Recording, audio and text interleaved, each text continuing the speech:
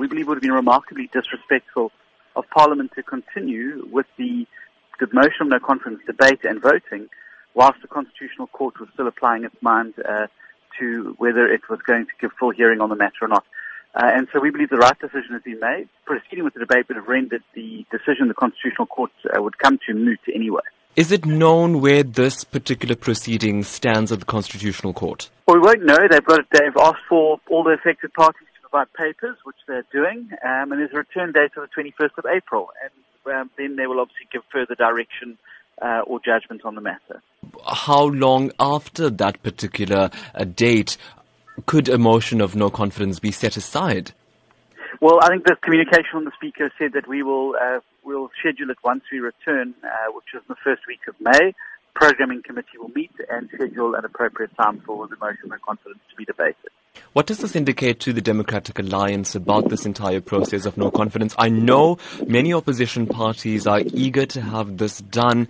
They say that having it done an anonymous ballot will likely ensure that this vote at Parliament is free and fair. Your thoughts?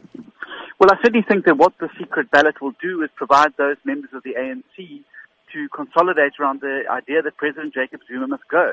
And I think any ANC member looking at this and doing the calculations has got to know that this move is going to, and their continued defense of President Zuma, is going to cost them massive votes in the 2019 elections and may well see the ANC voted out of power as opposition parties coalesce around this.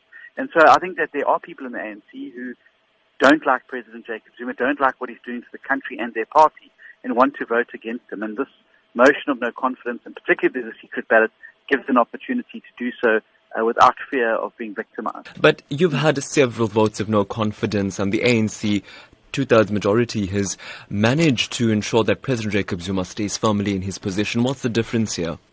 Well, I think the difference here is that you've seen people both within the ANC and the ruling alliance, the SACP and COSATU, coming out and saying that openly that President Jacob Zuma must go.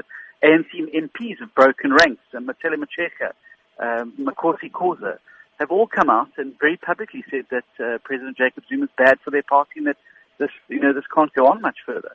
And so I think that also this is the first time that you've seen this confluence, this coming together of such a wide variety and a cross-spectrum of South Africans from all walks of life and backgrounds, and putting aside their political differences.